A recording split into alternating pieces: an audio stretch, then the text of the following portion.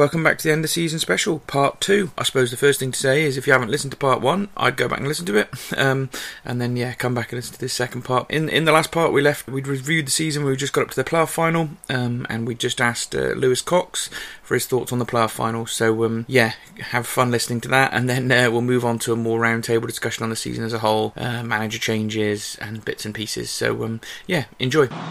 That's Nolan! It's better than John Nolan!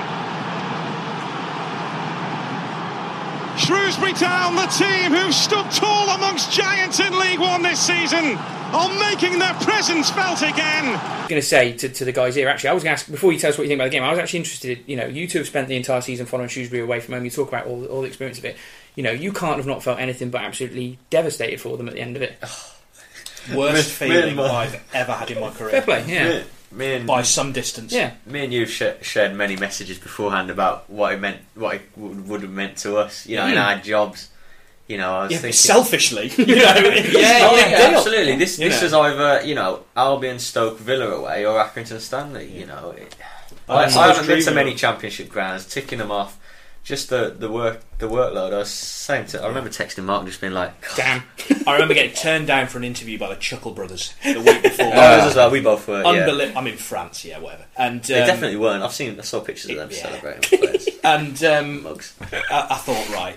It's been fairly public, my spats with various Rotherham fans throughout the season. I don't know what it is about Rotherham fans. Rotherham and Oldham fans don't like his own. No, they were incredible, and I just thought I would have picked any other team in the league, bar perhaps Wigan, to play because they are town kryptonite. Yeah. But if there was anybody I wanted to beat, it was them. And I always say, my childhood died when Andy Moller danced around the corner flag at Wembley like a chicken, and I realised happy endings weren't a thing. And jaded. The Euro '96 semi-final, but this one I thought it's written, isn't it? It's got to be. I had visions of me jumping on the dance floor, getting up at my wedding day. But you were pretty drunk, Ollie. I'm surprised you remember any of that. away with you nothing. talk about the Wembley curse, and the first loss at Wembley was to Rotherham. So it would have been a great bookend to finish the curse, to beat the team that beat us first. And with the rumours that Hurst was going, it was going to be the perfect. It felt like it was scripted, didn't it? The whole season did. But just not scripted like a happy ending. Well, when Henderson saves the penalty. Yeah, you think because after about 15 minutes, I thought they're not winning this. You could tell they hadn't got to grips with them again. It was but they'd saved the penalty, and I thought, they might get a spawny 1-0 or something. There's that chance. And the game went on, and obviously they fell behind, and then the injuries came, and Carlton Morris begging Chris Skip, one more go, please, one more go. He was done with no cruciate in his team. No cruciate, and then punching the tunnel on the way off, and poor guy. And and then they equalised, and you just thought, hang on. And it was the goal was right out of the Shrewsbury from this season. If ever there was one off the training ground to come off, it's brilliant. then. Sadler assist as well. Deft touch from your 48-year-old centre half. And I just, again, you just sort of thought, maybe. And by this time, we've been on air in the sunshine for 6 hours, so you might be delirious as well. But by 80 minutes, they were dead on their feet. Go on, carry on. I was just going to say, we talk about the checker trade at Wembley and how the refs impacted on that. Yeah, it's easy to say they just froze at Wembley again twice on the big stage, which I guess they did in a way because the performances weren't great. But there were factors in the League One playoff final, and I don't know how much Hurst touched on it because I was in the mix zone with the players, but they were tired. It was a 60-second game. They played more games than any club that wasn't in Europe, in England. Ref was picky, didn't help them with the way they want to play either. But should they have been? Does the tired thing become an excuse because he rested them all in the final league game? I sort of think it is because it was a 60-second game, long season. It was hot, a lot of games. If you've got to do a lot of defending as well, you're chasing. I think there were even signs they didn't play as well in the home game against Charlton as they did in the away leg. They did a job on them. But they were clearly tired. By 80 minutes, I remember saying during the commentary, Ben Godfrey's playing on a bowling green. It looks like he's doing a mud run because he was chasing back somebody, and it was like he was running through treacle. Beckles was the noticeable one for me. But if they were so tired, how would they have been if we'd not rested them? 40 minutes in, they'd have blown up. So I think as well, though, they weren't able to use their substitutions in the way they would have wanted to. Where you want the fresh legs is bang in the middle of the pitch. Why don't we get Junior Brown's fresh legs on? For me, Mark, it was all on the game. Yes, the long season played a big part in it, but Town used all their subs by the 65th minute with 30 minutes of extra time. Now, you equalised, the momentum was with Town, brilliant. Carlton Morris's injury actually came about from a 50-yard run where Town were going for the second goal, and it was a really good attack, like 3-on-3. Then that injury happens, he goes off. 3 minutes later, Bolton gets cramp. This is just after an hour. Bolton gets cramp and has to go off. Best spell as well. It ruins your best spell after you've scored, and your free subs are gone. So I'm thinking, I specifically remember writing in it was around 70 minutes that Rodman was cramping up. One of a few. Rodman's the fittest player at the club. I'm thinking, this is a bit concerning. They're all cramping up. Yeah. Miracle to survive till 90, and then 30 minutes. Yeah. As soon as you're hitting 70 minutes, Bolton limps off with cramp. There's no subs left. So I'm thinking they're only going to win on pens here. Yeah. And it would take a good effort to, because they looked fit still, Rotherham. Yeah. They didn't have to use that. What they do is so economical because they go long and they pin teams in. Yeah. And it's exactly what we said about where you win the ball back on the pitch. If you're not clearing far enough as well, it's just coming back at you, back at you. And it's mentally tiring, and you're chasing the ball, it's physically tiring. It was hot as well. It was hot, and as soon as they got the second goal, it was just before half-time in extra time, wasn't it? That was it. Yeah, you said that last week, didn't you, Mike? You said they put us back in the sun when they won the toss for the start of injury time, and basically boiled us up. Got the second goal, and everybody knew it was game over. Then, like in a game in a 120-minute game of football, the best tactic was win the toss and put them in the sun. Yeah. That was one of the ways the game was won. The really annoying thing was it was 2 set pieces. Yeah.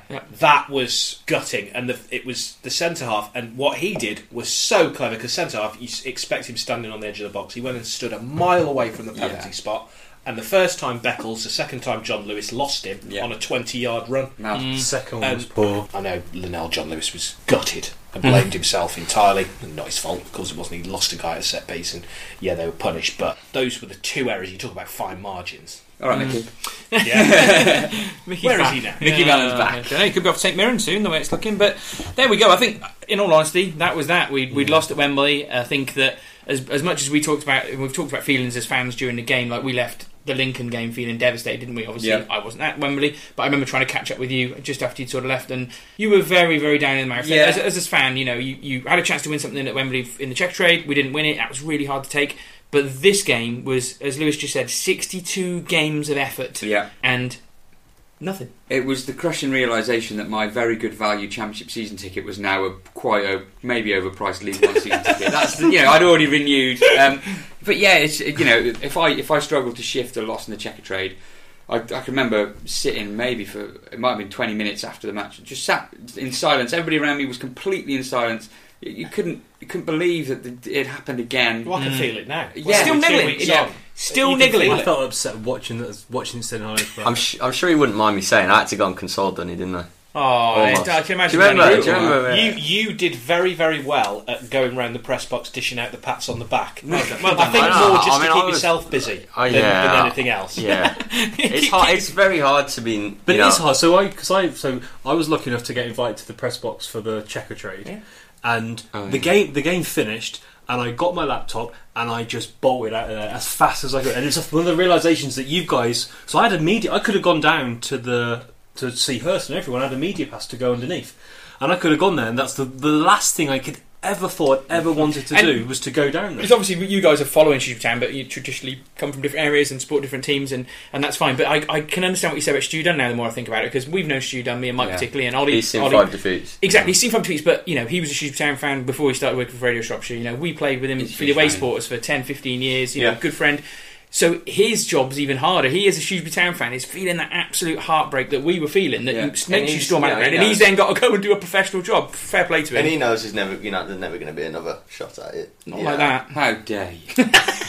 We're going to win the league next season. Oh, right, okay. Is Dunny unwell or something? But there we go. So fair play to Dunny for having the professionals. I listened to a bit of his post-match stuff as well, and you can hear the heartbreak in him, can't you? It's awful, and you've got an hour pretty much to fill, and all you've got is Rotherham celebrating in front of you. Oh no! And I remember saying, your job's hard, tough. Yeah. It's alright, just play music like you normally on Radio Shropshire.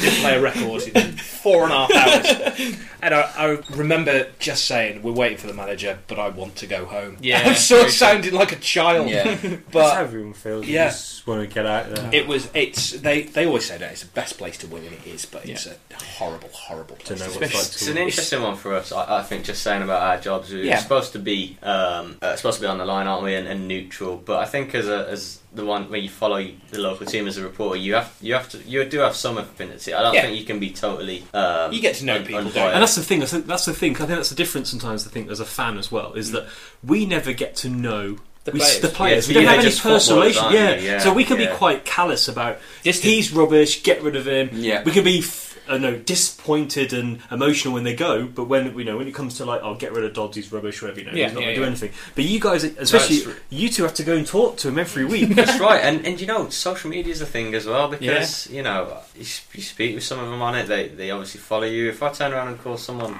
out, especially in the middle of having an amazing season, obviously could sour relations. And we were obviously part of the season, and we lived it with the management and these players, and sort of saw everything that it meant and the highs and the lows. That. So imagine the training ground. I'm not too experienced. Obviously, I haven't followed the club for that long, but I was absolutely dreading going to the mix zone. And the interviews after that, my colleague was there, so he did the manager, and I went into mix zone because the players know me. I thought there might be more of a chance I'd come over and have a chat. Sadler is the banker. Matt Sadler will chat with you, and he was first through after doing a drug test, thinking, God, that I literally feel like I'm welling up speaking about it. But he I stand in the mix zone, sort of. I would just talk to him because I would sort of class him as a pal, and we would just chat. But he just sort of caught my eye, walked over, just gave each other a handshake. I didn't even ask him for an interview because I just thought he's done so much speaking this season. Right. He's already the go-to man after a defeat, and he just looked at me with like sort of welled up eyes, and I was just like, Broken man. all I could do was like shake my head at him, and he just pulled a face, and I was like, oh my God, Matt. And on he went to the bus, and a few of them couldn't. It's nice to know they feel it. Oh, I can't. Yeah. Oh. Yeah. I think as a fan, even this season, I could tell from 20 games in that they felt. I love. They were growing, and especially the young lads. There was a growing love of the club, and then as it went on, a little bit more with the fans. You could tell that. We've had a lot of seasons as Shrewsbury Town fans where we've had a lot of players, whether they're contracted or loan players, who clearly didn't give two hoots about the club a lot of the time. Felt a little bit different this season. But Dean Henderson's come out since and said he's a Town fan. Have you ever seen an on-loan player, let alone a goalkeeper, celebrate in the fans and twirled that boy round? That was just... I can't remember what game it was. He is a special case. There's a game that he wasn't... in many, many ways. There was a game that he wasn't playing. It was the FA Cup. And he shaved his head. Yeah. And he went in the crowd with a bucket, and he went in block 19, and he was starting chants. He started the Benny Godfrey chant, and he went all the way up every stairway in the West End, collecting money for Hope House, I think it was. Mm-hmm. That is absolutely unique for football. I don't think we'll ever see that again. I mean, cut on as well with each other. Yeah. And as much as him and Carlton Morris are really close. There was the bond with the fans, but it doesn't half help when they get on with each other. Yeah. And it's remarkable how rare that can be. So obviously we haven't had a training ground before, and obviously that was our base and that helped. But when you went there, did you feel like you were going to a happy place? Yeah, and actually, I think it's been far more open and I don't know whether respectful's the right word, but when they do badly, there's a suspicion of the media. There's I don't really want to be there either, and you get your flashpoints because when they're rubbish, you've got to say they're rubbish, and people don't like to be told they're rubbish. No, by definition, it's difficult. The fact that they were winning helped, but Paul Hurst, and actually there isn't a player there that I don't feel I could ask anything. Right. If you ask it in the right way, Paul Hurst, you could go and talk about football. Yeah. And he liked it, and he enjoyed it, and if you asked him a good question, he'd give you a great answer. He'd keep talking for a long time. From the outside looking at it, looked like we had the right personalities there. They were mature individuals. Yeah, They weren't the usual sort of gangster white boy footballers. There were some mature, something to prove people as well. And that's one thing we mentioned a lot of times. There was something to prove. All of them had something. Bolton had the Sala, Beck, Young and hungry. Sad, Young and hungry. But then Sad, and Rodman and Wally. Yeah, Rodman, I've never even heard of him before. Who's Rodman's guy? We appear to have got a similar manager in the same mould as Hurst. I'm hoping that we can carry on the same sort of recruitment. So on Hurst, just one. Well, we're final- going to. I would say we're going to come on. So I mean, we can. Yeah. I think we just draw a line under the playoff final now. Okay. That's Well, done. One thing, Go on, Ollie. Got to drag it on a bit more. So no, but this links to Hurst. Yeah. So there's a genuine question. I wasn't there. We don't see the manager. He's left and all that. But do you think the result was impacted by Hurst's what looked like now pre-planned departure? In no way would Okay. be my honest opinion. What would be the point of So affecting it? so the question to you is, Lewis, do you think that Hurst's planned departure, let's say it looked like it was planned, had any impact in the result in terms of his preparation? Did he work less for the game? As far as I believe, the players weren't told anything like that. I really don't believe that. But by the management that the manager was going. That's what I understand, and that's what I've heard. Skitty and Daniel Coy only found out on Precisely. Twitter. Exactly, yeah. Obviously, they'd have seen the rumours and the strong rumours about Ipswich. They'd have seen that on social media, but nothing from the managers themselves saying, "Look, lads, we're going no matter what." And the game was bigger than him as Yeah. well. I think there's no way he. Yeah. He wanted from his own personal pride in CV. You don't chuck away a Wembley final on telly. Yeah. And as far as I can understand, no one at the club knew that because you saw how hurt Brian Caldwell was when he went on the radio about the approach. They knew of the interest, they expected an approach, but none of them knew what was coming. Even 24 if hours. you're looking at each other going, "Oh, he's going, he won't be there next season. Oh, the manager's off." You still want to get into the Championship. Biggest game of your career. Yeah. If you're Alex Rodman and Sean Wall, you're the wrong side of 30. This probably is your last. And So, when they yeah. scored, they as a team, you could see. Yeah. So I had that question in my head, and obviously Perth had gone by the time I watched it. But you saw the players celebrate that goal, and you saw Rodman's face, and they were like, They wanted it. really wanted it. Yeah. I think as I say, we've kind of touched on some of the Hurst things there, haven't we? And there's a lot to unpack with how he left. I think that we've got two elements, haven't we? First of all, you look at his achievements of the manager across the two elements that he was here. So obviously, me and Ollie covered this last week. Saved us from an 77 games he managed. to saved us from an unbelievably already relegated position pretty much when he first came in, to getting us comfortably safe with a couple of games to go. And then we've just had this mad rollercoaster of a season which was brilliant but didn't quite achieve anything. And I think we've kind of all talked about it. I mean, me and Ollie talked about it last week. I think probably you might be quite similar. He did a bloody fantastic job for us, didn't he? Yeah, he's been an insane manager, really. From the starting point that he came in at to where he left us. Yeah, we didn't get promoted, but if you'd have given me a playoff final loss at the start of the season, I'd have thought you were insane. So And everyone was still giving it at 10 out of 10s, 9 out of Yep. 10s, 8 out of 10s Yeah. when we did the poll in terms of Salacast last week. But I guess as a fan, it's easy for us to have that judgment, and because of what we watched and how much fun it was. And a lot of credit goes to the players as well, and Brian for and Roland for sticking the course when they were getting dogs abuse before they brought Hurst in. If you remember the 2 weeks beforehand, I was one of the fans that was shouting for Roland to sort himself out. But that's football for you. But I think for you guys from the press, I suppose, first of all, what's your overriding thoughts on Hurst's tenure at the football club? I guess Just an absolutely unbelievable job. That he always said the people in white coats would be off to cart us out if you'd have predicted it or talked about it, and that is absolutely true. You can't play down that enough, can you? No. Everyone, obviously the bookies tipped him for the drop. I didn't think they'd be relegated because of how they ended last season. Stayed up his first summer. I knew he'd get decent players in, great pre-season. So I knew that they'd be comfortably The analysis survive. they do, it's really naive that they thought that we were going to go down. Yeah, absolutely. Yeah, I knew they'd comfortably survive. Because on the average, we'd have got 60 points. Based on the average of Underhurst, Yeah. we had 61 points. Well, there you go. Yeah, but I still would have said before the season that 12th would have been That was my a number. fantastic season. Yeah. So I could not even begin to really imagine further up the table than that. It's and I suppose, Mark, that brings us to the second question then, because obviously he left, and we just stopped recording for a second, and in between we had a quick chat about this, didn't we? And we were all sort of debating, Paul Hurst could have walked out of this football club as a legend, and he still will to most fans, but unfortunately the sort of narrative of how he left and some of the things that happened, and we briefly touched on, this left a little bit of a bitter taste with fans as well. Can you kind of see why some fans have reacted like that? Yes, I think if you'd have asked me, is he going to Ipswich a couple of weeks before he did, I'd have said yes. Yeah. So, we saw Brian Caldwell when you were climbing up Lord Hill's College, Oh, sticking yeah, flags we all did, over him, yeah. and I said, have you had any calls from Suffolk this week, Brian? Yeah, we did. And I said to him, you'll be getting one Tuesday morning. And it was sort of half banter, half whatever. And it was Monday night. But I guess that it wasn't handled in a particularly good way. I feel for him slightly. Who? Hurst or Brian? In regard to Hurst, in regard to Wembley, because he was asked immediately. I spoke to Nick Southall, did the post-match interviews, and I said, "Your last question's got to be, this is it, isn't it, Paul? You're off." And he said, "Yeah, that's got to be it." And he said he kept adding caveats to his answer. I'm Shrewsbury Town manager at the moment. Yeah.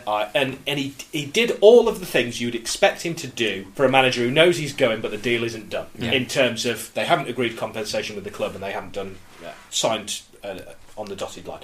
Now, was he speaking to Ipswich without the club's knowledge? Your guess is as good as mine, probably, given what we've said. I think 100% the agent was. But however it was done, don't think that doesn't happen in every managerial deal. Completely agree. Yeah. So again, I think you have to take that into account. What I would have liked is a proper announcement on the Tuesday or the Wednesday.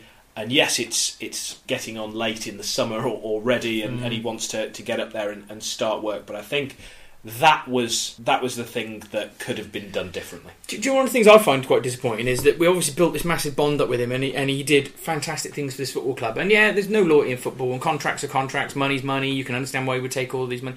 One of the things I haven't seen, and maybe I've missed this, one of you guys might have even produced it, is a sort of a message from Paul Hurst to Shrewsbury fans to say thank you for the last 18 months. There was one from the club. But yeah, but it was there very was one brief. from the club, but when I read it, I didn't feel like it came from Hurst. No, I agree, and that I find a real shame in that we've had this or a video or anything from the chapter. statement, We've had this chapter that ended with a bit of bad news at the end. It was a brilliant chapter in general. But there's no back page. It's missing It's one of those. Yeah. It's one of those. You know, like you were saying about being jilted by, but not being told why. I want to know. Do you know what I mean? Like, I mean, where's the end of it? It's the niceties of it that are missing, isn't it? But that's the thing that winds me. One thing the thing that's wound me up the most about it is one. Okay, people talk about agents and that kind of stuff, but as Brian said, Ipswich should have contacted Shrewsbury and they should have done like that. And the thing that irks me is that Paul Hurst, late on in a lot of his interviews, it was often like 20 minutes in and quite late in his press conferences, he's often whinging about agents, players, loyalty. So during the season, he'd kind of been building this foundation. I'm this honest, loyal guy, and integrity is really important to me. Yeah, and he kept saying it all the time about this agents, all this kind of stuff. What I would say on that is, at no point in his time at Shrewsbury did he ever suggest it was anything other than a stepping stone. And at the same point, we said it on the podcast several times. I want, and still do, I think. I still do in a couple of weeks. I'm sure I'll say definitely. I want him to do well because they'll say he's got a bit of Shrewsbury connection, and we want him to do well. He owes the club nothing. Like we want to see Woods, we see Goldson, and we want him to do well. But if he'd just done a little of Ipswich did it properly. He came in, said, "Can't turn this down. Great opportunity, but I love my time here. The fans are great. The memories, the stories, the history. Always have a nice. But my family was welcomed. All that kind of stuff." And then left. It's just like half an hour of work. Yeah, I agree where you're coming from with that. But if in 18 months' time the same thing happens with Askey, but he leaves us having achieved even half as much Paul Hurst achieves, I'm happy with it because I'm happier to be a club who's a stepping stone for a manager on the way up and doing good things than employ another guy who's failed above us and coming down. Happened. In my time as a fan, we've only ever sacked managers. I think everything we all agree on that point. It just feels like a very odd end that I don't think anybody saw coming. That it would have kind of gone like that. And I suppose maybe we're just naive football fans and we think that everything's going to be rosy and things are packaged up in a nice little bow. And unfortunately, it's quite a brutal game, isn't it? And it's not always like that. Like Ollie's saying as well, it's the first time it's happened to us. Yeah, exactly. Yeah. And so it stings so bad because it hasn't happened before. We're usually kicking him out the door. To pay him off. Yeah, exactly. Yeah. So there we go. Just on the lack of words from Hurst, I mean, I'd suggest, I don't know how much to say it, but that there wasn't more of an interview with him because of how it happened. I know, but then stop you doing that this week, though. And Hurst is responsible. So Hurst is responsible for the actions of his agent because he is working for him. So his agent is he's working for him. Yeah. So Hurst is responsible for the agent's actions, how he works. So Hurst set this up. Hurst and Ipswich has set this up. Not Brian Cordell, not Shrewsbury, not the Shrewsbury fans, and not the media around Shrewsbury. So Hurst has set this up, and it's in terms of not saying fault, whatever, he's still going to be a legend. And when we all calm down in a few months' time and look back at all that stuff, and we keep seeing they lose to Norwich in the derby and all that stuff, and so there'll be a few tweets flying around. But we'll be really proud of what he's done. But just sour note. It's difficult, isn't it? 'Cause I don't know how the deal was done. I don't know who his agent is. I don't know if he's got an agent. He has got an agent. He has got one. He's had the same agent since he's been managing in like very down in the non-league. They've gone through him all the way through. I mean, Brian Caldwell was pretty clear that he is of the opinion that the deal was done a while ago. Everybody's of the opinion that the deal was done a while ago. I think it is simply the putting a full stop on it, isn't it? It's the coming out and saying, Good way of summarising it. He's I've really enjoyed it, thanks very much. Yeah, All the best. he's unveiling it at Ipswich is the 10th, I believe, which is Sunday. Obviously, he's in Dubai. Got away, hasn't he? Yeah. So we'll see Maybe what he see says. what he first. says.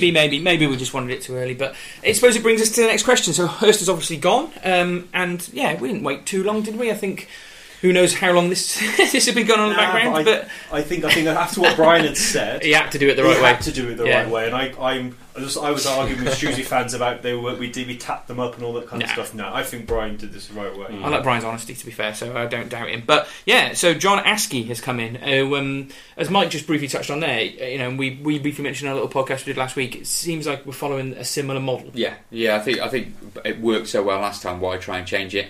I mean, I've got literally no idea who the guy is or what he's done apart from winning the league he won last year.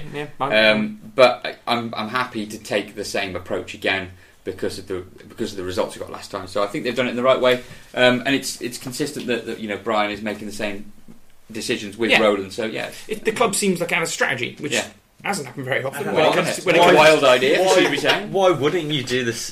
Have the same approach? Literally, why wouldn't you? And I think the bookies People talking about Ian Holloway. and Hasselbank and We were linked to Paul Ince for maybe the 8th time in our lifetime. We're never going to go down that route. Oh god, yeah. We're never going to go down that route. One, we probably wouldn't pay the wages that the guys would be after anyway, like Kenny Jackett and all these kind of guys. But yeah, why would you do that? There's no point in a football club's life where you shouldn't have 4 next manager options. Of course, on the board, Brian's not doing his job properly, is he? Exactly. So you would think, I know they had a lot of applicants, and the applications come in thick and fast these days when a manager goes, and certainly to a club on the up rather than one with a mess you've got to sort out. But again, it's a strange one because I can't pretend I've seen a lot of Macclesfield over the last few years. No, and I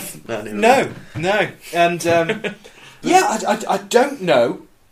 It feels like this time last summer when we talk about the future. I haven't got a clue who he might sign. I don't really know what he does. I've used the analogy. It feels like it's a strategy, and it worked last time, so it might work again. But you are almost asking for it to go as well as it did last year. You're asking for lightning to strike twice. That's almost impossible. But there's no reason why he can't come in and do a better job than Mickey Mellon did in League One, and that's got to be his first aim. He's not trying to replicate Hurst. He's probably at this first point of call. He's trying to beat Mellon. He's trying to get us. We'll come to expectations, but anything comfortable. That he's come out first day and when asked what his target is, I'm going to go one better. Why not? I'm not here to do worse than the last. And he's manager. ambitious. So Brian said that, didn't he, in his interview with the club? He said he was apparently he was watching a BT Sport game, and the interviewer said, you're at Maxwell for life and all that kind of stuff. And he goes, "No, I'm an ambitious manager," and that's got good grounding, hasn't he? It's strange that he's been there for so long, isn't he? You look at his career and you go. And he went all the way through the leagues as well. It's quite interesting because we did a bit for the last pod. We did a bit of work background on him, and we asked some Maxwell fan about what we thought, and he was saying, he plays good football, and he just sounds so familiar with. Which is why I wanted to ask Lewis, because obviously have you not met him yet? I've not met him yet. So you probably have met him, haven't you? Only one around the table is him. What as a person, we've seen his first interviews, but to me they always seem quite sort of stilted in some respects, but he came across well. But as a person, out off the camera, is he quite a relaxed character? How would you describe him? He's different to Hurst. Yeah, his answers were short, weren't they? Yeah, very quietly spoken. Didn't give us as much. In the unveiling, there was a lot of press around, and it was in a small room and a lot of snappers, and it was very intense. At Macclesfield, there was very little press. Did they record the videos, you think, at Macclesfield? Because I felt like there's he was a little bit there's no pre-match at Macclesfield, so that's new to him. Wow. There's post-match. Things got a bit spiky there, didn't they? If I believe rumours about him banning his own media team and stuff like that. Good luck, lads. So, apparently there's reasons. Okay. Good luck, wits. But he was on the unveiling. He seemed to me nervy. I'm not a dig, because you kind of would be if it was a big thing, big day. Yeah. But he still said the right things. Yeah. He seemed quiet. He called himself affable to me. He sort of made little light comments about Messi being onto him on the phone, playing like Barcelona and that, and quiet, reserved, which I was told he was like when I was speaking with contacts who said, he would be a good candidate. I was told he was like that. Hurst is quite reserved. Although Hurst would be Hurst is very outspoken if he was wound up. Hurst was generally quite. Hurst was cocky but assured. Yeah, but not overly. But it wasn't like, it wasn't a What vulgar. incredible! Askey toes the line. Apparently, he toes the line. What an incredible choice of assistant, by the way. Oh, Who saw that coming? I wanted Effie Soje. That would have been brilliant. But yeah, again, obviously he's starting to get his backroom team in sort of in order, isn't he? It seems like he's keeping Danny Coyne, which is great to hear, and also it seems like the other guys haven't moved on yet, so potentially he's keeping. We met him for the second time, Askey, yesterday, and it was it was only me, Nick Southall, and the club, so it was how it will be in a week. Yeah, he still seemed a little. But he doesn't know. But he doesn't. Yeah, he doesn't know this is true. Coming from the weird thing about Shrewsbury Town is, even though it's a small club, it dominates the area. Yeah. So Macclesfield, where it is a nib on the fourth inside page of the sports pages and a line in the bulletins on the local radio station. No one cares. Yeah. So in the same way, podcast. In the same way, in fairness, that Shrewsbury Town would have Walsall level coverage if you shifted it into the West Midlands region.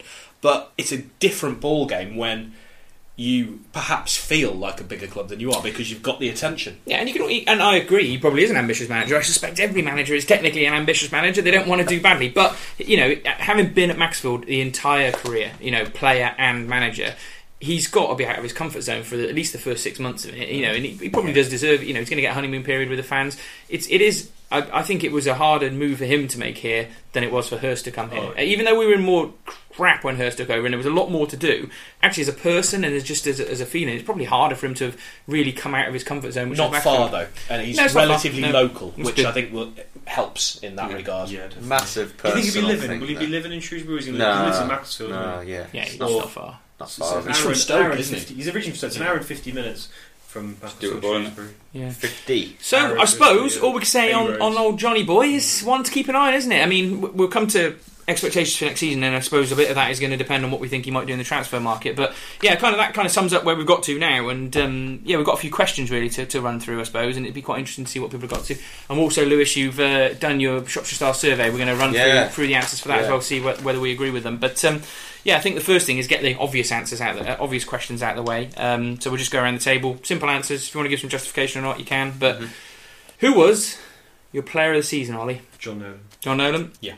Toto. John Nolan, with a shout out to Matt Sadler.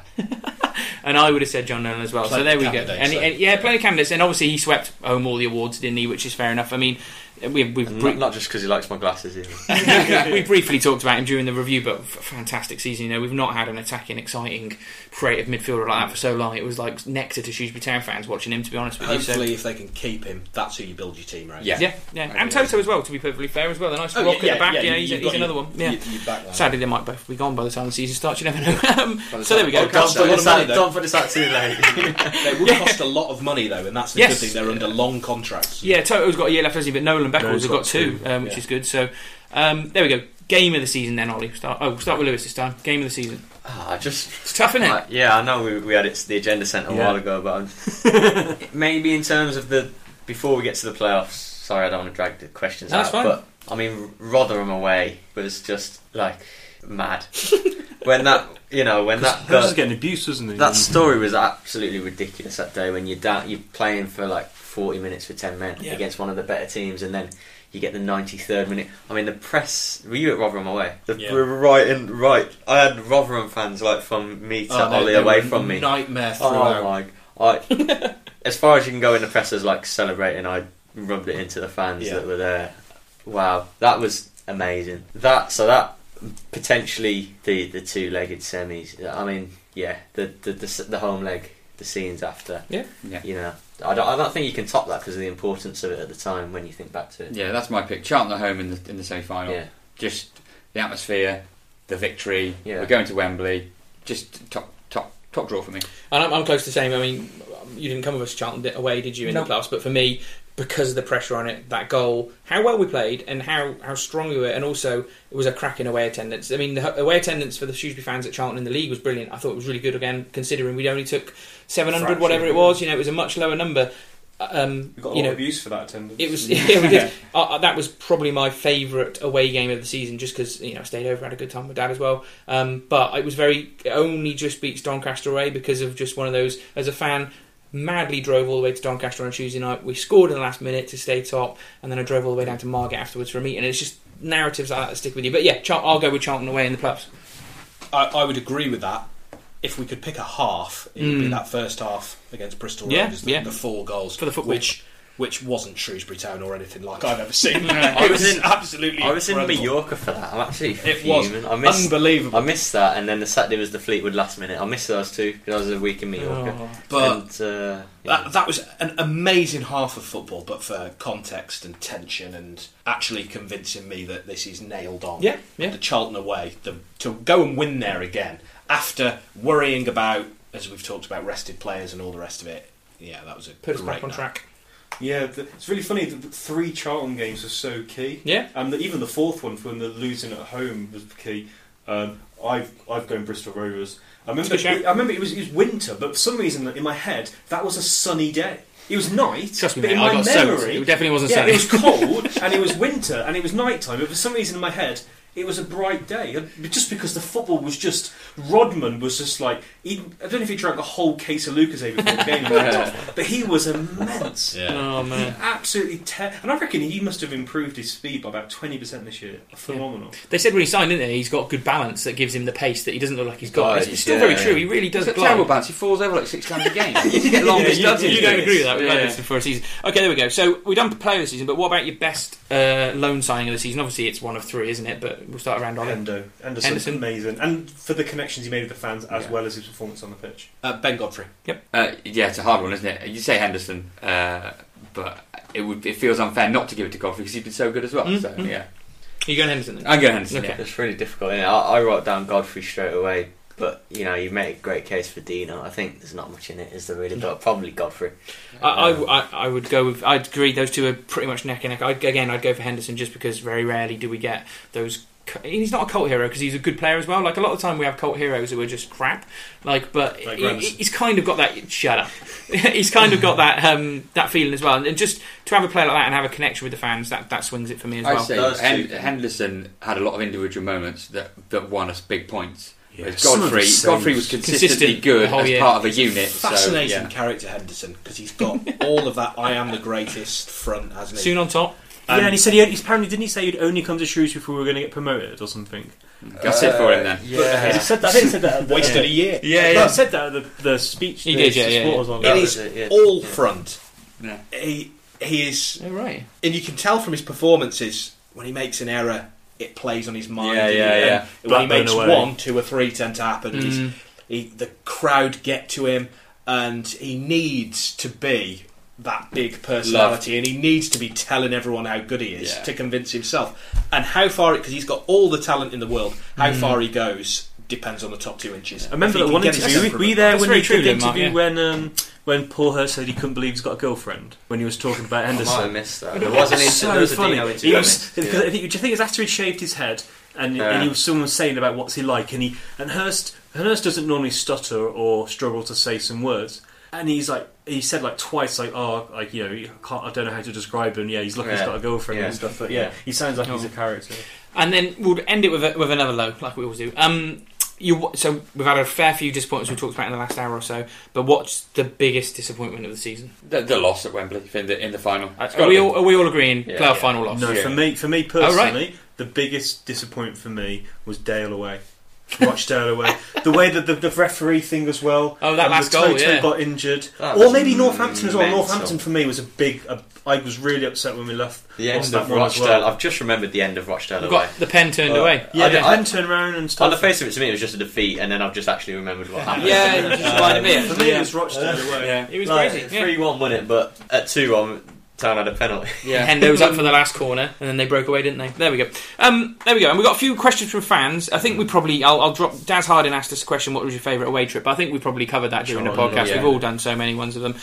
Mark Lynch, this was been interesting. Maybe just for sort of me and Mike, really, and maybe Ollie as well. Would any of the players from this season make it into your all-time town team? So obviously, you're a massive fan of Agogo. I think he already was in there. He was when probably I did already mine, in your yeah. fans. But, you know, when you think about the best team, you'd all say, oh, that's my best 11. Is there anyone you'd promote from the squad this year? Oh, I think I had a go on Woods in my central midfield. Is Yeah. Nolan better than Woods?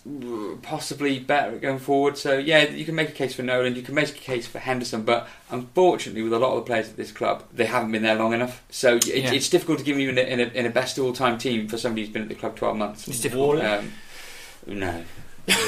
I fall in and out He's of. been there a bit longer. I fall in and out of love with Sean Ward. Yeah. I'd agree with that. I mean, Interesting. Sadler's the one for me, the only one I could justify. I think if I remember Sadler, my yeah. all-time town team, I had Langers and Ian Sharps in my central defence. I think there's a very, very good argument now for replacing one of those, and I'd be unsure. I'd have to think about it more. But potentially, I think his longevity at the football club, his leadership over a couple of seasons now, the fact he's going to be here next year as well, so we know he's probably going to play a fair few games. I think Matt Sadler for me is the one who I might get into my all-time town team. But maybe we'll review it next season. I fancy myself a pace against Sadler and Sharps. Sadler speaks a lot, but I don't know if you ever really listen to him, and it is like a cliche, but he says he loves the town and he loves the club. Yeah. Like, it is sincere for someone like him. I think he seems settled. For me, interestingly, in mine I had Joe Hart in there. Yeah. But I think what I've seen from Henderson, Joe Hart didn't play that many games for No, Shrewsbury. he didn't, no. I think Henderson is probably the best goalkeeper I've seen in a town shirt. Henderson was better for us than Joe Hart was, for Just sure. his You know, his overall performances. term So of for me, I think performances. the one player that does Nolan, I love Nolan. Toto, ball win defender, really good. But for me, Henderson's the guy that gets in. I think that's a fair shout. And the last question, which is an interesting one for you guys from the press to have a think about, and we've talked about this on the podcast a little bit, is, and I think there's a vibe with Shrewsbury Town fans that we get this, but does anyone think that Shrewsbury Town have been a bit underrepresented across the national press this season, considering what we were doing as a club? Now, obviously we didn't quite get over the line and do the Leicester, so it's not being talked about now, but over the course of the season, did you really feel like that's a thing?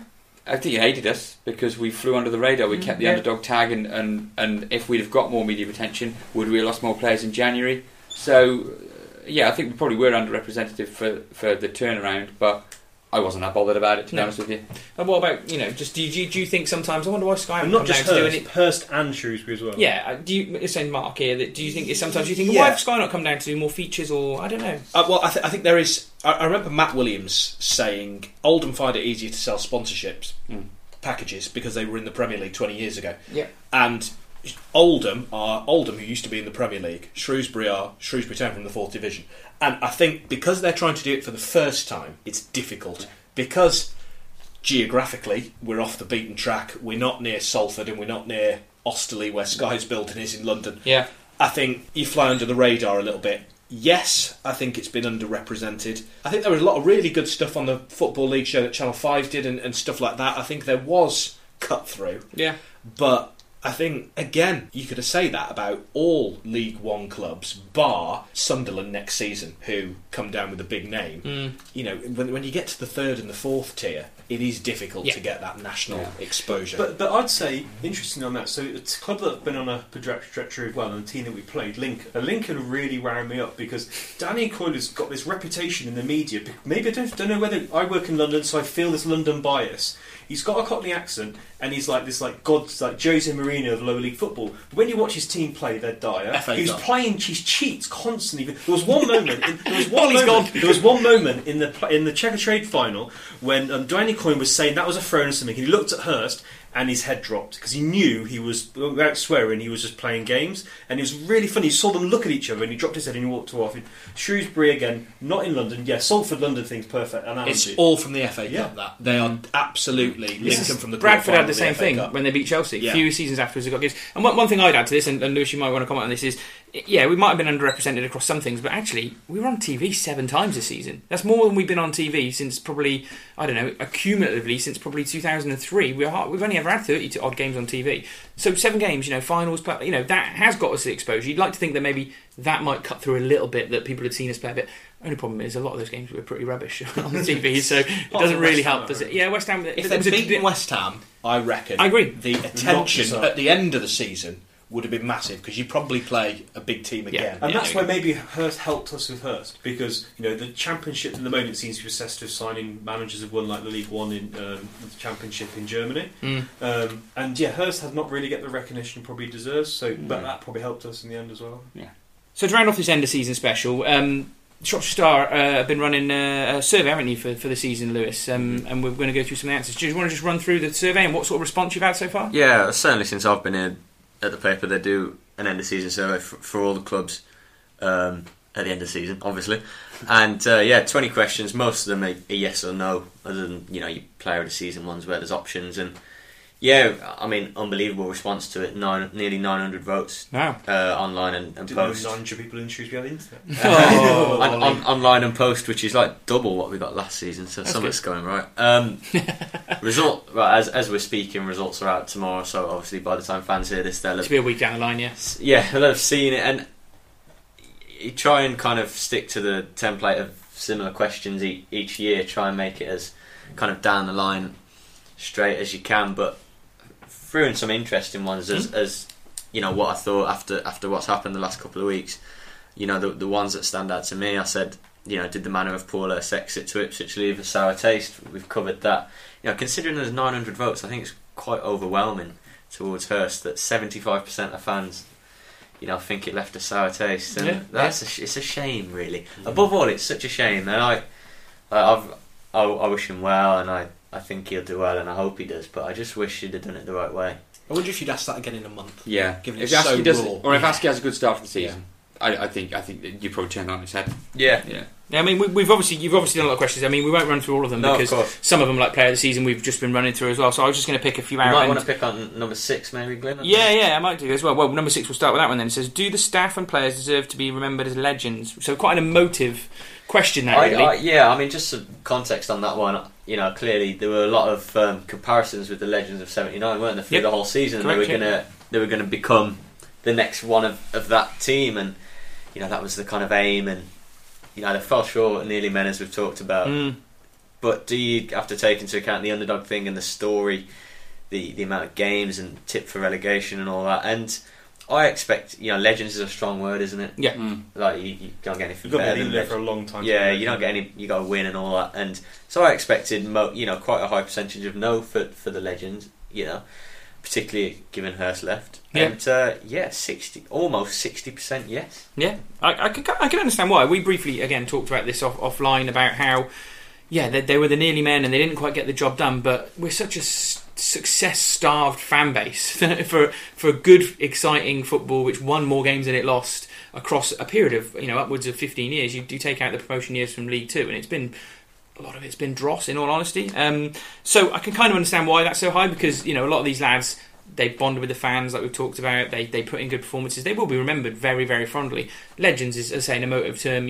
Some people will put stock in legends being the very, very top of players that have ever played for this football club. But people it's will subjective say, as well. Yeah, exactly. I think how do you contextualise a legend?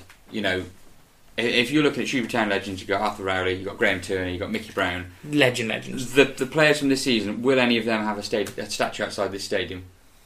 I don't think so. Mostly because none of them have been here long enough. And that's where the breaking point for me is on legend. Yeah, but again, we've never won anything. He's not achieved anything, Wording is vital, isn't it, on this? Because has it been a successful season? No. I agree. You might as well have finished 7th. Has it been an enjoyable Has it been an enjoyable season? Yes. Damn Has it right. been a good season? Yes. I don't think they can be legends, This season, away from the survey a bit, will this season be remembered more fondly in a couple of decades or a generation than a League 2 promotion under Mellon or GT? Will this season be remembered better, even though they didn't win anything? I'll say now, I would much rather have had a season like we've had now than a League 2 promotion season. Yeah. As much as they're good and you win trophies, this is a whole on the cusp of the chance. It's harder, and it was remarkable this season. Like I will look back at this season as the best in my lifetime, because it's the only time at which we performed at the very, very highest level that they've been at since I watched. And compete against 2 juggernauts. Yep. This is the problem with Shrewsbury Town Football Club. Yeah, you'll right say there that's in a nutshell. In a nutshell. I'm going to remember this season where we've won nothing in 20 years. I hope it's forgotten next May. I hope nobody cares about this season next May. I hope we look back on it and we're really annoyed that it didn't happen 12 I'm annoyed. The odds of that happening, and then repeating it. Yeah, they are. Myself and yourself, whatever we're doing in 20 years, I will remember this season, I imagine. Yeah. It's tricky because, again, coming from a fan's point of view, if you ask me what my top 5 seasons are, I'd say promotion from the League 2 seasons, promotion from the conference. Even though the conference season was terrible, like all the games we played were awful, but there was something about going to all these new grounds. This season, it's all about memories as well for fans as well. I had so many good memories, and away and home. Lots of things that will never be forgotten. So, exactly. Because I've been to 39 games, you've been to 40, Glenn. Yeah. Also doing the podcast as well, we've got us really close as well. But yeah, it's just, I think, like we've talked about, like the Ganua goal at Doncaster, the late win at Rotherham, that almost just like, I think the one thing I've enjoyed most this year as well is just like everyone just saying, "Who is Shrewsbury? You're rubbish," and like we go there and beat them, and it's just like story. It's been a story. Yeah, it's been a journey. And your point on achievement, yes, it's not a trophy, but the highest league finish in I don't know how many years. Ultimately at the end of the season, the league table tells a story, and a massive achievement for me was seeing our highest ever league finish when I've been following the town. So I've just thought of a good analogy, like you were talking about. Like we're very start, we talked about it. It's like Cinderella, isn't it? Unfortunately, it all turned into a pumpkin on the way home, and unfortunately, no one managed to put a glass slipper on Paul Hurst's foot. But the resignation. And to almost, it'll be, fifth from bottom's a good say the season next season. That feels like. But the extreme of the fans now is it's got to be the start of something. Yeah. Whether they challenge for automatic promotion next season is another matter. But they got away with it. 6th, there's got to be a part next season. And they've done it in their time. There's no reason why we can't do it, and that's the blueprint we've got to try and follow, is be punchy little Shrewsbury like Burton did. We're not that big a club, surely. I mean, one of your questions you've asked here, Lewis, we should talk about expectation of fans. Question number 9 in the survey was, what division do you think Shrewsbury Town should be in? So obviously 2% Premier League, quite what those Shrewsbury Town fans are all about. Playing Football Manager, maybe. 32% Championship, 65%, this is the most interesting I find, 65% League 1, only 1% League 2, so less Shrewsbury Town fans think we should be a League 2 club than we should be a Premiership team. Significantly more. That 32%. Crazy. Shrewsbury should be in the Championship. There's a lot of Shrewsbury fans who are in their 50s, 60s. Bang on. That watched us in the Championship, and we have been there, and there is that historic element to it. But that almost no one considers us to be a League 2 club, I find remarkable. To be honest with you. But that doesn't change the mindset. And it is slowly changed. But you mentioned that conference. Finally, you think of sliding doors moments for football clubs. That penalty shootout goes the wrong way. There's no new ground. Town are probably where Hereford or Wrexham are. Wrexham at best, probably. They get the new ground. That's like I think we would have come back a bit earlier than that. Maybe. But look at Torquay. They might not have done. Quite honestly, Mark's right. Quite honestly, we could have gone bust. And Stockport, I've got a friend of mine, someone I buy biscuits from. He's a Stockport County fan. That league, they can't get out of that. But you look at that as the year dot. I think from now, when all expectations are reset, when they move into the new ground, and since then it has been upwardly mobile, pretty much, bar a couple of dips. And you go, okay, with the catchment area and with the facilities, on current attendances, they're a League 1 club. But I do think it's League 1 looking up rather than League 1 training ground worrying about looking down. For me, the training ground is one of the best. Training ground's big, It's huge. I can't remember if it was Mickey Mellon or Hurst. Mentioned that's where players go to work. It's like when you go to an office and you go for a job interview and you go into the office and you're like, what's it like there? And that's where they go. I think that's a big selling point. Yeah. And while we're talking about expectations, one of the other questions that the survey asked Lewis was number 7. Where do you expect Town to finish? Number 8. What would you say is a successful season for Shrewsbury Town next season? So we're looking at expectations. And on the results there, you've got promoted 14%, playoffs 29%, top half 42%. Mid-table 12%, avoiding relegation 3%. You didn't put relegation on that, I know. Or did you just not have no responses? Successful. Exactly. So, but obviously, again, just adding on to what we just talked about, it is looking up more. I reckon if Andrew asked that question 6 months ago, 12 months ago, it would have way been lower. And I know we've just had a good season, but for over, 80% of people to think we'll finish in the top half or above, that does show that fans are looking up finally. You can correct me on this, but I've said in a video that I recorded earlier today that back at this level, they've had 3 seasons, haven't they? 2 was scraping relegation and they barely got over the line. And 1, I don't like to call it a fluke season, but even Hurst was calling it a fluke season, and the players, hopefully something near, where everything just worked right. So, the key is to not go back down to those two. And I've said, and this is just gone maybe by it being the 4th season, just make yourself established. 13th, 14th is fine if you're comfortable away from. Yeah. Just be a consistent League One This club. is scandalous. No. This is playoffs minimum. For me, No. I want to aim for the playoffs. Yeah. Minimum I for me. can't.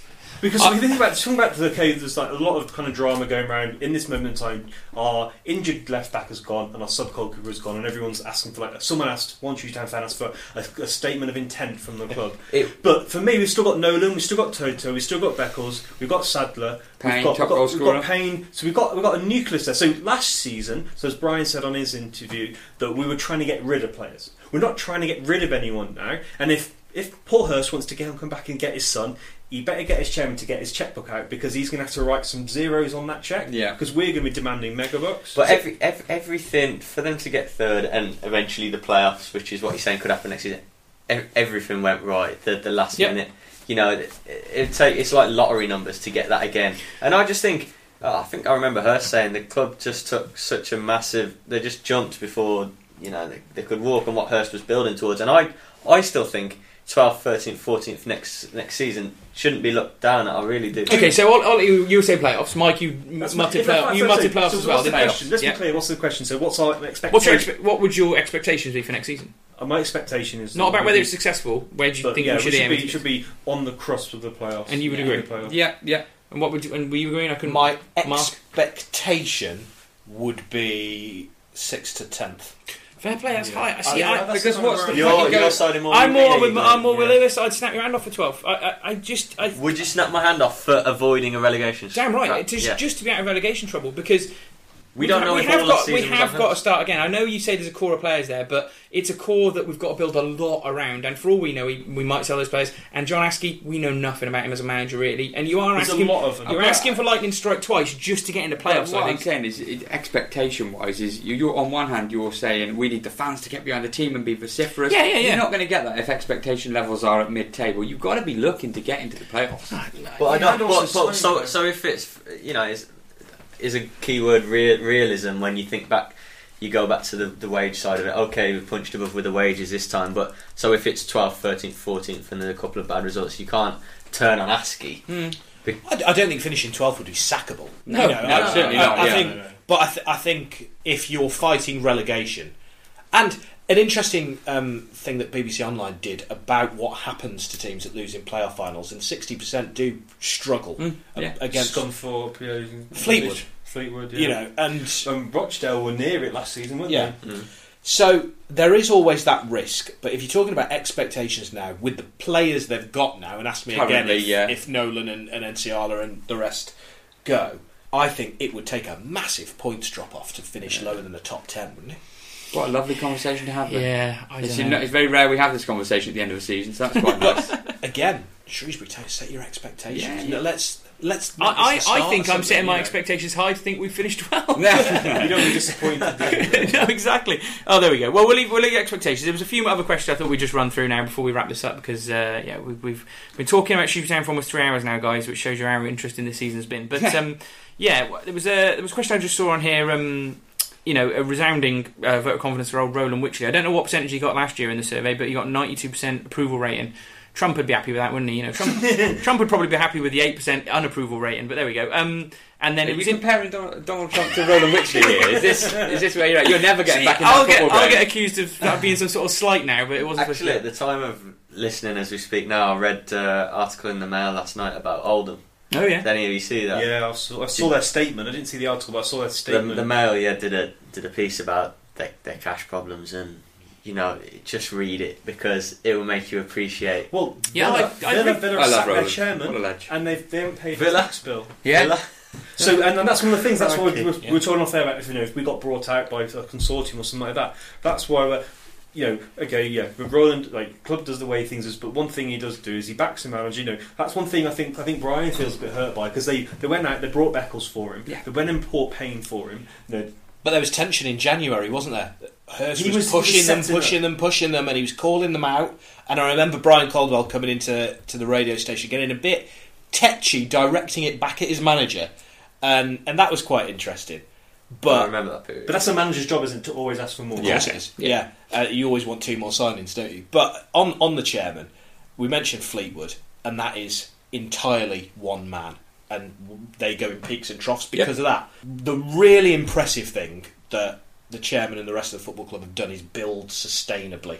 Mm-hmm. And you look at their accounts every year, and you look at the infrastructure moves that they've made. And again, speaking to the chief executive, he says all the big infrastructure things are done. The money we make now goes on our team. You know, you want to doll the stadium up every now and again and whatever, but you know, and that is a huge achievement for a club of that size, really. Oh, God. I mean, you know, we've been going for such a long time on it. We remember back to the days of a decrepit old Gay Meadow that we loved, but was just taking us nowhere, and we had no real training facilities. And non-match day income. You know, the job that Ronan Wycherley's done, take away just this season, over the course of 20 years, from the point where he basically saved us, no one can argue with that job. You know, we all will have a pop at the chairman when things aren't going right, and that, you know, you're making decisions that weren't working. There was a long time, a lot of tension with fans trying to get things going, because Ronan tried to do it and be part of it, and actually the best decision that he ever made was employing CEOs to do that narration between him, and it's worked seamlessly in the last 5 years, really, since we brought Matt Williams in. So there's lots of stuff to praise about him, and we saw him on the balcony at the end with the players, hugging Dean Henderson. I really hope he enjoyed that moment. Damn right, because you talk about Dunny being a fan, you talk about us being a fan, and how, you know, the guy's a Shrewsbury Town fan, as big as we are. You know, he doesn't stand in the terraces because he owns a football club and he can sit in a box and watch it, and I suppose if we all had the chance we would. But, you know, he must have enjoyed this season more than anyone, really, because it's just vindication for some of the decisions he's made. And that's coming from me. I've been critical of the chairman a lot of times through various media, long before you guys were involved at the club. But Hurst really wanted to do it for the chairman. They were close, and it meant a lot. Hurst knew how much it meant to the chairman, and I think that was one of the big disappointments after Wembley. I think I remember reading a quote or him saying that he's gutted for the chairman. For the boss. Yeah, he said that in his interview on the iFollow I watched this. And talking to some of the more club-related things, we'll run through the last few of these. Are fans happy with matchday ticket prices? 83% yes, which I think is fair. You know, what they've done with kids' prices has been brilliant, and you know, we didn't really put up the prices during the close season. Are you satisfied the club are doing all they can to improve the matchday experience? 76% yes. I suppose that's fair enough, but a lot of that's been through the Sports Parliament and the work that guys have been doing with the club. People are trying things, aren't they? Damn right. Always yeah, exactly. See. You don't mind trying and failing and trying something different. The fan zone in the Sun's a good point. Yeah, it's been brilliant. It's a good sort of stage and pre-match for fans to get together and get in good voice, basically. You can't downplay the effect a good, strong Sports Parliament has had in the last 3 or 4 years. Almost all of the initiatives we've had, from getting toilet seats installed during the season, you know, little things that make a big difference. Brian's How brilliant. Long Brian sorted them before out. Toilet seats got unbelievable. 3 hours. 3 hours. That's pretty good. But my point is that those things matter to people, and if we hadn't got fans knocking on the door asking CEOs to sort this stuff out, there's no impetus on them to actually get it sorted. So you know, that's coming just from on Mike and Roger. Safe standing and a lot of stuff like that. I've worked really close with them the last few months, and obviously got to know them better, and they staggers me how, you know, they obviously got day jobs, and the amount of stuff they did. Take weeks off, don't they? Yeah, it looks fantastic. It looks amazing. It looks like it'll be a proper home end, which you don't get at grounds anymore. A real throwback. It's a really good move, I think. That generates so much good publicity. Yeah.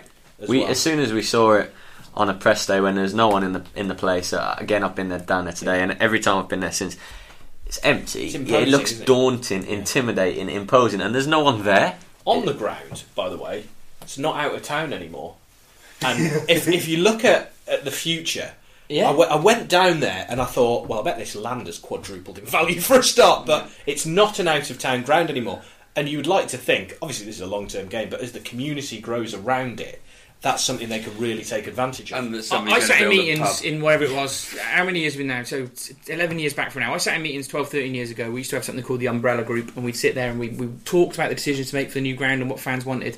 And from the very moment, and Roland was running all these meetings at the time, and the various sort of manager types that he had there at the time who've gone off into the ether, but it was very clear that the sustainable urban extension was part of why we moved to that side of town, that eventually you were going to have 3,000 houses built on your doorstep, that you know, you'd have to take it on the chin for a long time of being a little bit exposed, but as stuff builds up, the industry, the town, potentially some more commercial properties. Obviously a supermarket on the doorstep. Public transport that can get you there. It's bringing. Well, that's to come maybe, but in all seriousness, the bus services up Otley Road will be way better in 10 years' time than they are now. So there was a massively logical reason to move there rather than to move up to Sundorne, which was one of the other places we looked at building the stadium, where the training ground was.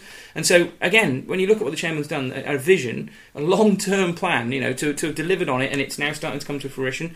Good job, fair play to him. So, do you think, all of you, that safe standing will be maybe not packed or sell out, but full most home games? So that's one of the other questions you've got, and it was about a 50-50 split, wasn't it? Which is interesting. If you've had 900 people say, "Am I going to use safe standing?" Yeah, I mean, maybe a lot of the readers have got 450, doesn't it? Yeah, exactly. So I think that the ticket sales have gone well. I reckon there'd be at least 20 tourists, 30 tourists. Oh, way more than that at the start. At minimum. Yeah. Coming from Bradford, from Liverpool, from every single ball. There's 92 football clubs. There could be one from each of them every game. They're having to keep a few seats back for press, other fans, the Safe Standing Roadshow, bringing people in. So there'll be a few reserved, maybe 10 or 15. You remember a couple of months ago when we had the week, when it was done, and we had the week's press and the stories on it, and how they said they were going to make it the Blue and Amber Army, and the colours and the sounds. It's got serious potential to be. There's 2 drums already. Banners. Whose decision was that? And who plays the drum? There's already one drummer in 19, isn't there? The England band's terrible, but. Oh, is that just because it's going to affect your audio quality during the match? Do you think? Because now it's a bit closer. Is it? I affect the audio quality enough and drag it down into the gutter, frankly. Yeah, I mean, it's all part of the Tifosi kind of trying to get a little bit more like that. And what happened in Block 112 at Wembley shouldn't be forgotten. That was fantastic. The days we've run balloons from the other end of the ground, that looked immense. There's getting the seats underneath is vital as well. Yeah. Because if you've got everybody standing at the back and then a massive gap, making it a wall is and that's what the Charlton game at home was. The sound, because obviously you were opposite, so we were in it, but the sound must have been amazing, that Charlton at home, that playoff. Yeah, and one of the things that you just mentioned about is that we launched a campaign, various sport groups put the cast of in behind it to join the Blue and Amber Army. So that area is going to be known as sort of the Blue and Amber Army, and hopefully that's an identity that we had on the Riverside, Mike, when we were kids. And me and you now, we'll still talk about being Riversiders, won't we? Yeah, always. Yeah. And getting that collective, people to feel part of something to hang their hat on and go in and say, we're going to... And I think it's great that it's in the South Stand. It takes our fans away from the away fans as well, so they can purely focus on backing the team. Noise all around. Yeah, it fires across the pitch rather than sort of shooting off into a corner. It makes total sense, and I've always said, I won't give it a go because I don't like going behind the goal. We don't like that now. But having been at Blackpool behind the goal and the atmosphere was good, I think I might give it a go. I mean, identity, don't you? And I think as much we talked about the new manager, and I hope it is a high pressing team. I hope it's a fast team. I hope it's a team that works its socks off with a bit of quality when it wins the ball back, but more often than not it keeps that heart and soul. We have a consistent blueprint. He has sold him when he spoke to me about it. He has said, like energy. That's what the Macclesfield fans have said. And that's one of the nice things as well, is that the kind of the Shrewsbury fans have just been heard, and they were doing nice communication, and we're getting some nice messages from there. They say they play a 4-3 Chelsea kind of style.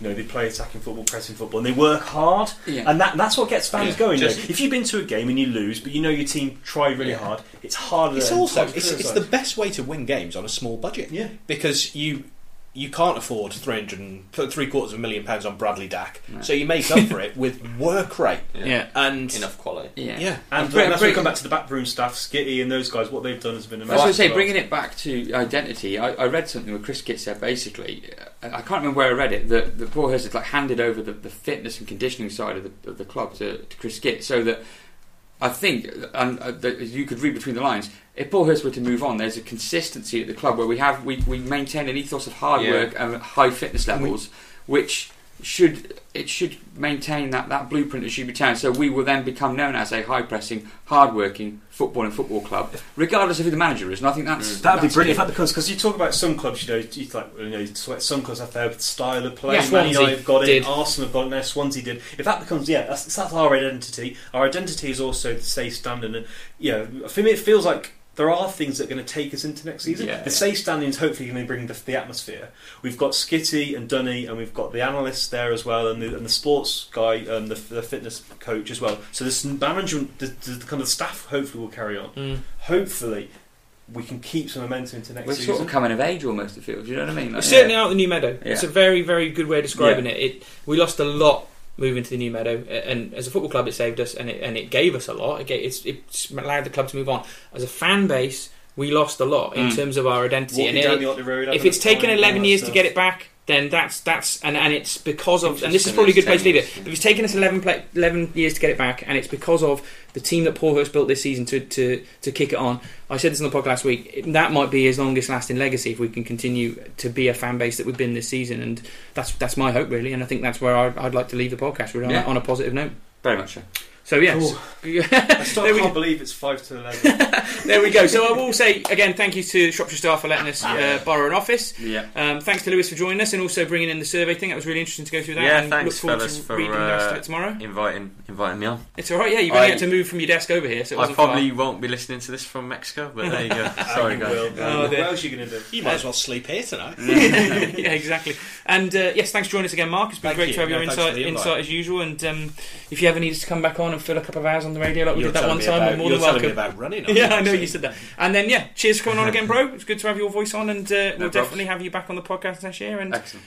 once again, congratulations to you for getting married, Ollie. It's been a long season. It's been a good end to the season for you in terms of your personal life, and that's been lovely to share with our listeners as well. And we'll be back soon with a couple of other little summer specials, won't we? Yeah, we will. We'll be back, and then we'll track the season we come through. Hopefully, we'll be signing unknown gems. Exactly. Who the hell are they? Maybe on the first game of the season, you were Absolutely. saying who's Nolan, who's Beckles. Fucking wear Wikipedia out again this summer, and it works as well. That's why I'll be you need delighted. Wi-Fi. That's why that's the Wi-Fi, because you've got to search these guys. You have. So thank you to listening this season. Just as Yeah. a final summary from the podcast, we've seen unbelievable growth in listeners, but particularly towards the end of the season where everyone has been loving how Town have been playing, and it's been brilliant, and Twitter's been going mad for us, and so it's been fantastic, and hopefully we continue going into the new season seeing some growth. So Thank you guys for listening. Really appreciate the feedback as well, and those guys asking questions and the message we get keeps us motivated at 7 p.m. on a Sunday when we've getting a bit of trouble with our there we go. partners. A week off with no football next week, and then the World Cup starts. So have a good summer, guys.